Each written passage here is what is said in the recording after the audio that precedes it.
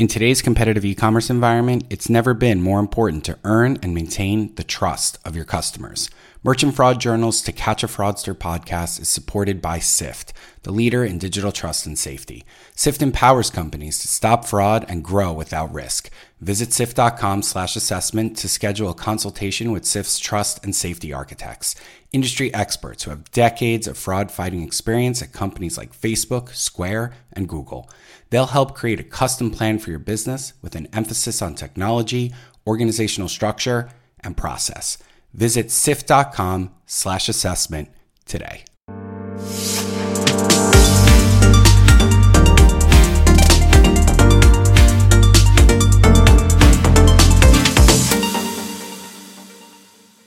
And we're live. Carlos, thanks for joining us on the podcast, man. Thanks, Brad. Nice to be here. So we'll get all the good stuff out of the way. Tell us who you are, where you're from, who you represent, and then we'll jump right in. Sure. So my name is Carlos Balma. I am a product manager for dLocal. That's a payment processor based from Uruguay. And my areas of focus include our fraud prevention solutions, amongst other projects as well. So let me just give a quick intro about dLocal because people might not be familiar with us. We are a payments processor that focuses on emerging markets. And we are a fairly new company. We started operations in 2016, 5 years ago. And so far we've expanded into the whole of Latin America, Africa, and Asia as well.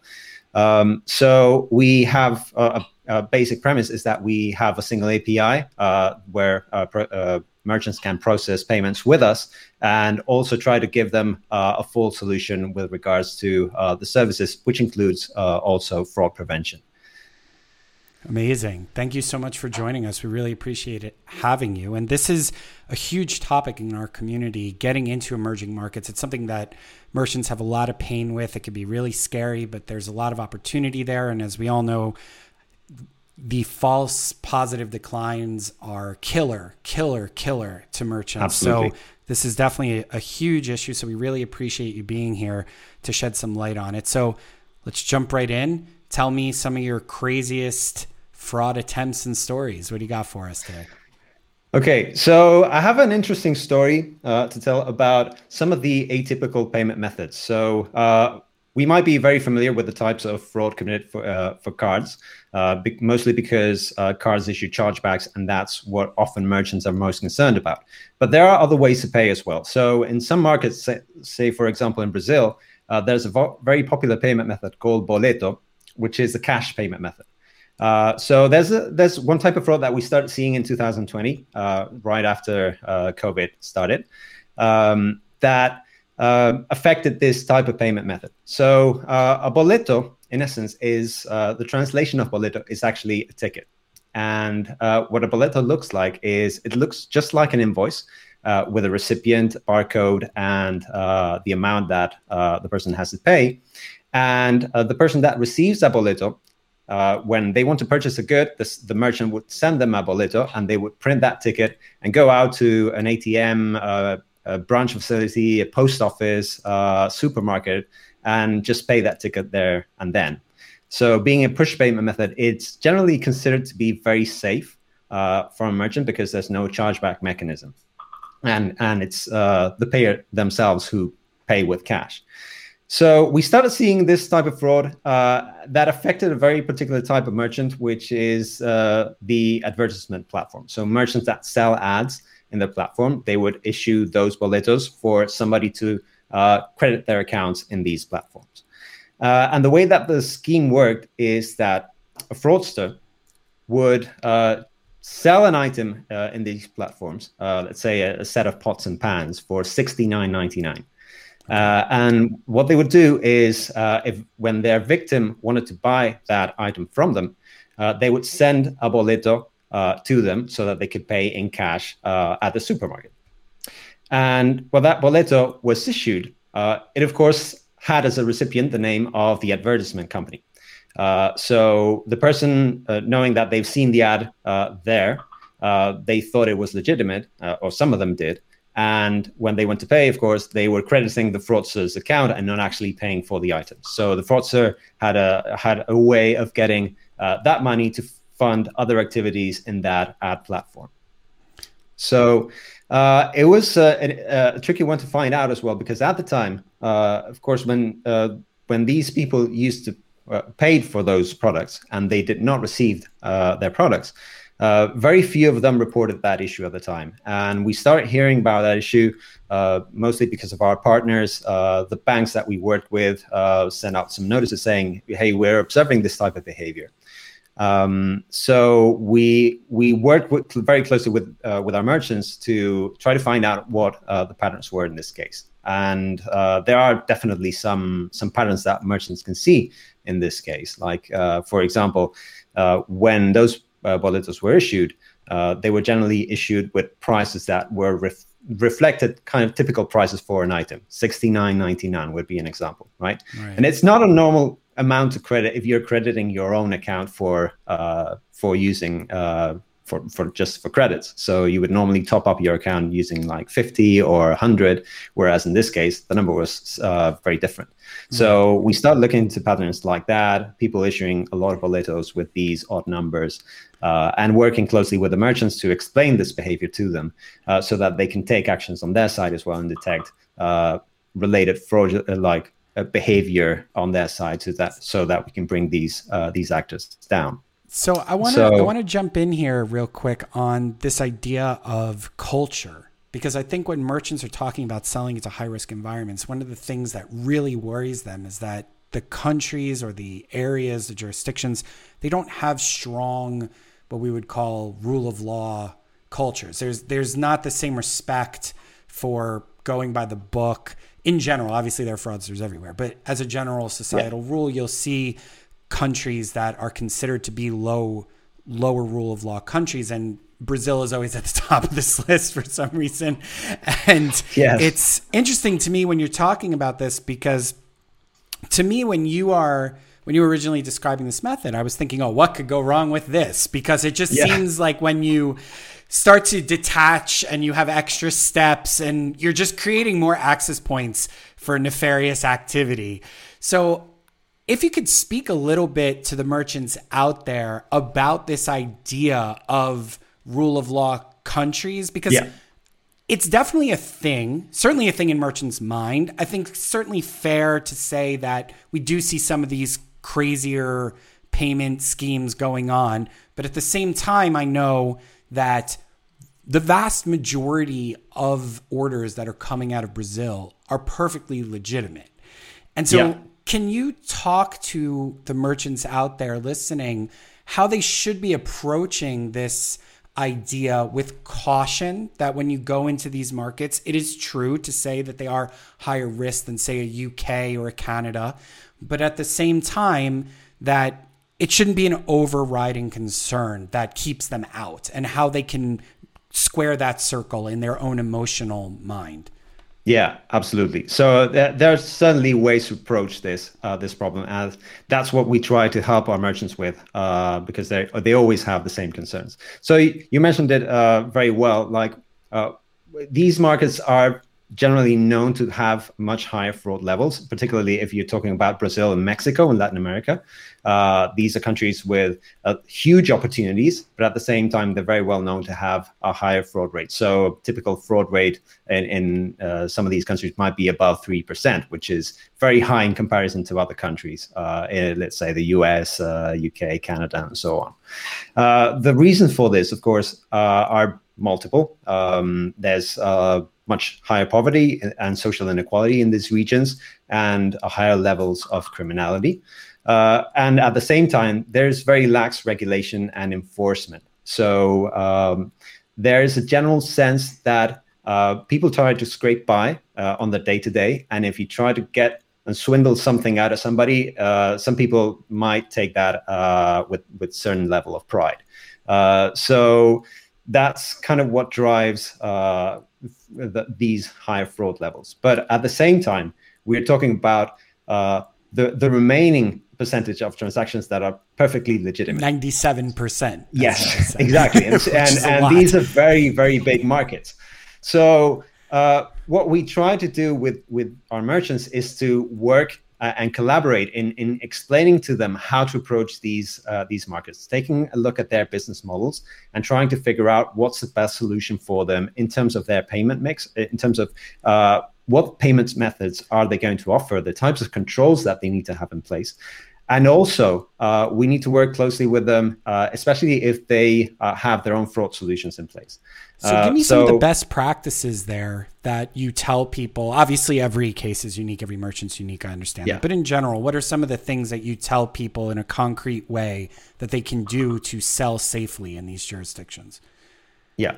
So the first one, which is the general and very essential recommendation for all merchants, is that they to make them understand and see that that they can work with us as a partner to control fraud, and that they should try to send us as much information and data as possible, the data that they collect, and in some markets even ask them for additional data that they can request in some cases, so that we can work using our own internal methods, and our analysts can also help out in working with fraud. We also do give out some recommendations to merchants who have their own fraud prevention solutions. So merchants often have their own fraud teams and have tools in place, there are a lot of great tools out there. But some of these tools their configurations may not be well adapted to entering these new countries. So it's always very useful to take a look together at what they have configured on their end and see if there's any points that we can complement on our side or any recommendations that we have so that they can have a good configuration, especially if they're considering launching in a new market with an important marketing campaign, for example. Just taking a look and making sure that there's nothing nothing on their end that might leave them out of a large segment of the market. Right. So can you give me some insight into the types of conversations that you have with people? And I'm getting specifically at the merchants out there that are listening that are hesitant to get into these markets, and they have their reasons. And as you said, the fraud rates are higher than others. But if you can get to some of the emotional, maybe anonymously behind the curtain conversations that you've had with people, for anyone who's out there listening that's on the fence and needs some convincing, when people come to you and they say, Carlos, I hear you, man. I know Brazil's a huge market. I know people have a lot of money over there, but I can't risk my business's ability to process credit cards on selling to that market. I've worked real hard to get to where I am right now. And so I just would rather not. What do you tell those people? Okay, so what we usually tell is there are definitely ways to get around this. So, for example, if your mind is very set on, or if you're thinking about credit cards, why don't you consider alternative payment methods as well? Because it is true that these payment methods would have less fraud rates, such as Boleto, for example. With the exception of that case that I mentioned, in general, these are much safer methods than using credit cards for payment. So if your model allows for that, then definitely that should be top of your mind. Have the ability to offer alternative payment methods, and then you can control on the credit card side. If you want to offer credit cards, you can have you can control your fraud controls so that you're comfortable with that level and have those alternative payment methods as a fallback to capture what has been maybe if there are any false positives, you can capture some of those using these alternative payment methods. So that's the essential recommendation.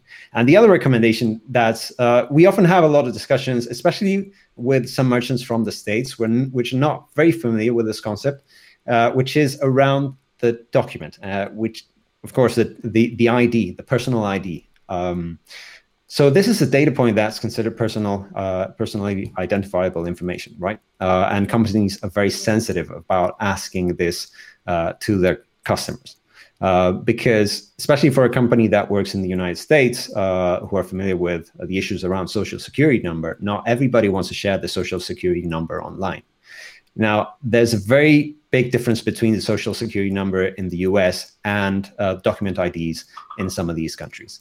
So, for example, in Brazil, for merchants who want to operate in Brazil and need to do cross-border payments, the document is actually a required information for that payment to be made. So that's actually required. A merchant needs to ask for that document so that they can process that payment. And Brazilian customers are actually used to that. It's very common for a person in Latin America to share their document when they're making a purchase. So that's we do have some conversations with our merchants about this topic, because it's they might have some policies on their side that when they go into Latin America, they need to understand that in these markets, it is possible to request for this data point, and it's a very useful data point, especially to detect trustworthy transactions from people who have provided the right details and have positive payment information from other sites or other merchants. We can use that information to allow these payments to go through. Yeah, I think that's really good advice, because oftentimes we find that merchants really, they don't do all the homework that they need to do on that end, because you just make certain cultural assumptions. And I think that that's normal for most people. If you're operating, born, raised, your store, everything is in the United States, you just assume that that's the way that the world does business. Certainly Americans are notorious for thinking that everybody operates the way that America operates, I think, more than even some other cultures. So it's definitely a good point to make sure as a merchant, you're understanding what the jurisdiction is like that you're going to. And it's very simple to think, oh, well, Brazil has a lot of fraud in it, but that's only the surface. You really need to get down and do the same thing that you would do in other areas about what different industries experience, what different areas of the country experience, et cetera, et cetera. You can't just treat it as a monolith, and you really have to understand where you're operating. I think that's some really good advice. So next story, let's move on. Let's hear the next story. Okay. So another story that I have, and this is kind of a mixture between credit card and alternative payment methods, is another scheme that we found happening in Colombia. So this was for a merchant in the ride-sharing space that had a business model where the drivers would pay for credit and use that credit in their account to get rides. Right. So the drivers would need to pay upfront for the merchant's fee, and then the merchant would allow them to get rides. So they would be paying to work, essentially. And of course, because of that model, it's generally a low risk model, because the drivers are workers. So in most countries, this merchant has very low chargeback rates. But suddenly, I just want to. So the model here is that the driver, I guess, is paying this company a set amount of money, and then that company is bringing them customers through their app, and then they're charging those customers separately. Okay. No, like the drivers actually, are charging those customers. Exactly. Okay. So Gotcha. it allows the drivers to ask for cash for the rides. Right. Gotcha. So it's a very different model to what we used to for Uber or other companies. Right. So in this case, what was happening is that the merchant did successfully launch in a lot of countries, but then when we looked at Colombia, the merchant was having a bit higher chargeback rates than we would see in other markets. So we eventually found out what was going on in this case, which is that there's a very popular scheme in Latin America, which is a reseller model, where somebody would resell services or resell products using a stolen or a credit card, and then those products would be charged back. In this case, what was going on was that in Colombia, it's not very common for somebody to have a credit card. There's a large segment of the population that does not have access to a credit card. So if a driver wanted to credit or top up their account, they would go to somebody who had a credit card, and that person would then top up accounts for multiple drivers. Of course, that person could use their credit card. It could be perfectly legitimate, or it could be a stolen credit card, or that person could then later charge back the company for that amount. So it was actually very simple to detect. Of course, we would see a pattern where the same credit card was being used to top up multiple accounts. So we identify those credit cards and those users and could easily blacklist them and set up velocities to control for that. And yeah, the good thing about this is that in the end, there was no impact on sales traffic because drivers would still need to drive, and they still earned money through this company. And in the end, the restrictions that we put up in place did not affect the sales traffic for that merchant. And it also highlights the importance of having that alternative payment method. So right. the drivers could. What's interesting to me there is, take us down the rabbit hole a little bit of analyzing the data points in these types of markets that are maybe operating in a bespoke way, where everything is not exactly the way it would be other places. Do you recommend merchants to try different data point combinations, almost not at random, but to think of different data point combinations and try to figure that out and move along that way? How do you suggest that you change your data analytics in order to maximize your protection in these types of scenarios? And then also, I'm curious, this one seems that it was fairly basic as these things go, but we are all in favor as a publication of the idea of the human fraud analyst still being a thing.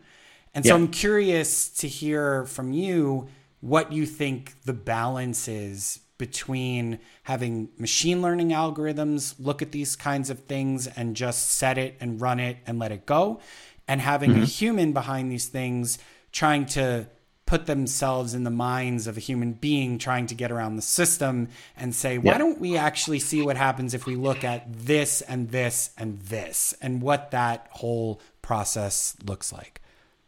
Yeah. So our perception is that the human analyst plays a very big role in this. So the industry in general has been moving towards machine learning, and so have we in that sense. We've been working with machine learning models over the last 3 years, more or less, when we started our first machine learning models. But we still rely on analysis, especially for if you're looking at launch. When the merchant is entering a new scenario, they might not have enough data to perform their models on their side. And perhaps we might need to wait to gather some information before our models can actually perform for that merchant. So we strongly rely on analysts, and we recommend that the merchants have analysts on their side as well to have a closer look and to explore data, the data that they can collect in many different ways. So for merchants that don't have their fraud teams, they essentially rely on us to do that work for them. And that's what our team does, especially for launches. Our team analyzes all the information that merchant processes through us. And we tend to look at different combinations of data points. So we always stress with our merchants that the more data that they can share, the more effective will be our team, especially helping them out navigating these new scenarios. Gotcha. No, I think we completely agree. It is definitely important to continue to build the machine learning. It's amazing technology, without a doubt. At the same time, we also feel that humans still remain the best source for outlier cases where maybe something's getting through the machine learning and you're just seeing rates that you should not be seeing of chargebacks, or you're seeing sales decline more than you should because you're turning away a lot of perfectly valid orders. And sometimes you just need good old-fashioned human sleuthing to go in there and say, what's going on here? Exactly. Maybe we could think of something that we would do if we were a fraudster that would slip by and let exactly. And that's what would be missing from the machine learning side. You don't have the explanation of what's the underlying fraud that's happening, and understanding the factors that are going that are taking place.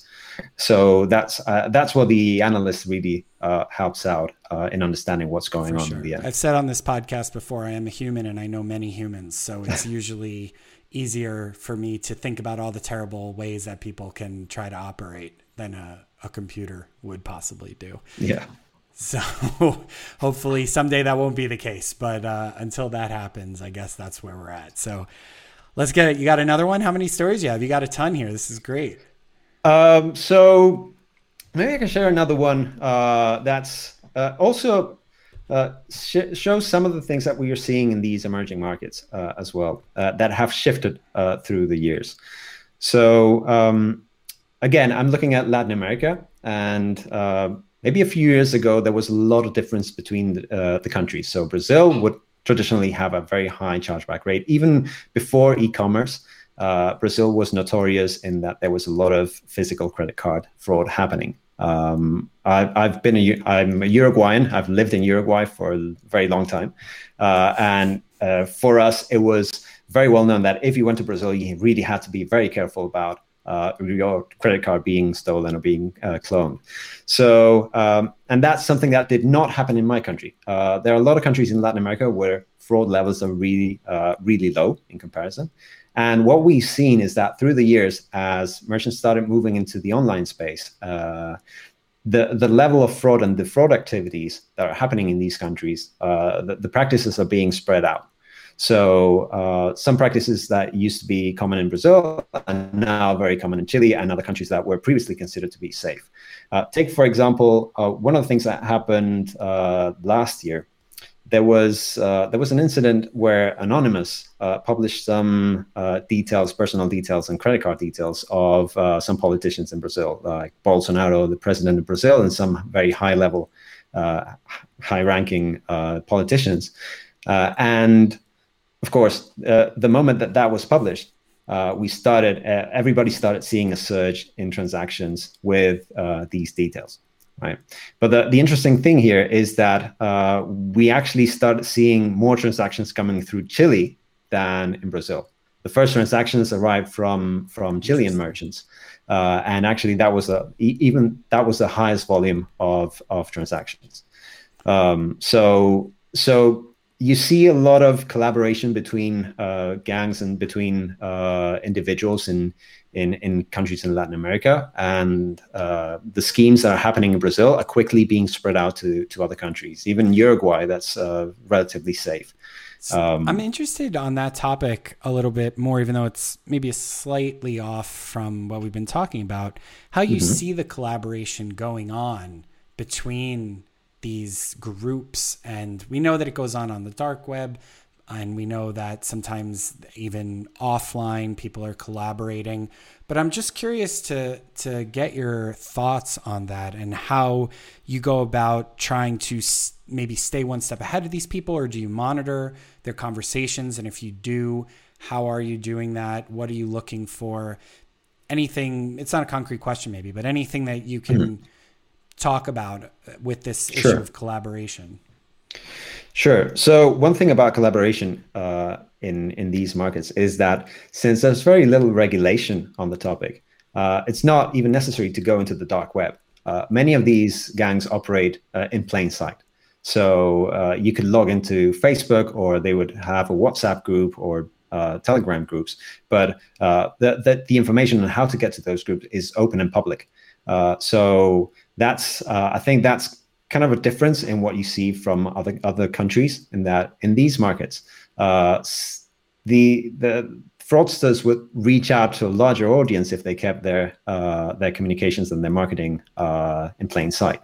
So it's not very difficult to reach out to these services. And on our end, we try to follow as much as possible all the information that's being collaborated, that's being shared, but we mostly focus on what's going on in the open space, because that has the highest likelihood of having an impact on your operations, rather than looking into what's going on in the deep web. Of course, the deep web might have some more details on the specifics of each fraud scheme that might be going on. There are a lot of kind of professionalized fraudsters working in that space, but in most cases, the typical frauds that we are seeing are openly communicated in social networks and so on. So that's where we try to focus our attention to. Gotcha. So I feel like I would be remiss in this discussion if we didn't dive more into the idea of false positive declines. And I feel like this has been a topic since I came into the industry. And so in some ways, it's very depressing that we have to continue to talk about it, because I wish that merchants would get the message that the false positive declines are worse to your bottom line than the chargebacks are. And from our end as a publication, we try to spread awareness that chargebacks feel like theft and they're painful. But if you're really looking at it clinically and analytically on your bottom line, you are losing, almost always going to be losing more money from over adjusting to the chargeback pain and turning away good customers. So I want to hear from you, since you're in these emerging markets where this problem is the most acute, what you tell merchants about this, how you try to get them to understand that it's a bigger issue than chargebacks, and how you suggest to them that they go about becoming more comfortable with the idea of allowing themselves to sell more and take some of those chargebacks within reason, with the understanding that they're actually making more money by processing more good orders. Well, actually, what we've seen is it's happened in a different way for us. In general, most of our merchants, or the merchants that we work with, are very aware of this concept that they want to maximize sales as much as possible. So they want to try to keep their chargeback levels low, but they aim for a high conversion. So the way we approach it is that we try to work with our merchants to get approvals as high as possible, while trying to keep chargebacks restricted, because we don't want to be we of course don't want to have too many false positives, but at the same time we don't want to be too lax in our controls, because that eventually has an impact on their approval rates as well. So merchants need to think about this in a long-term situation, because of course if you're too if you're too strict with your controls, you will have a lot of false positives. Your chargebacks will be low, but at the same time, the effect that has on the acquirers, on the other hand, is that the acquirers will not set up blocks to prevent transactions from going through. If you can't control for fraud, if the merchant does not control for fraud and the processor is not able to control for fraud, then what will happen is that the acquirers and the issuers will do that in your place. So you definitely want to avoid that type of scenario.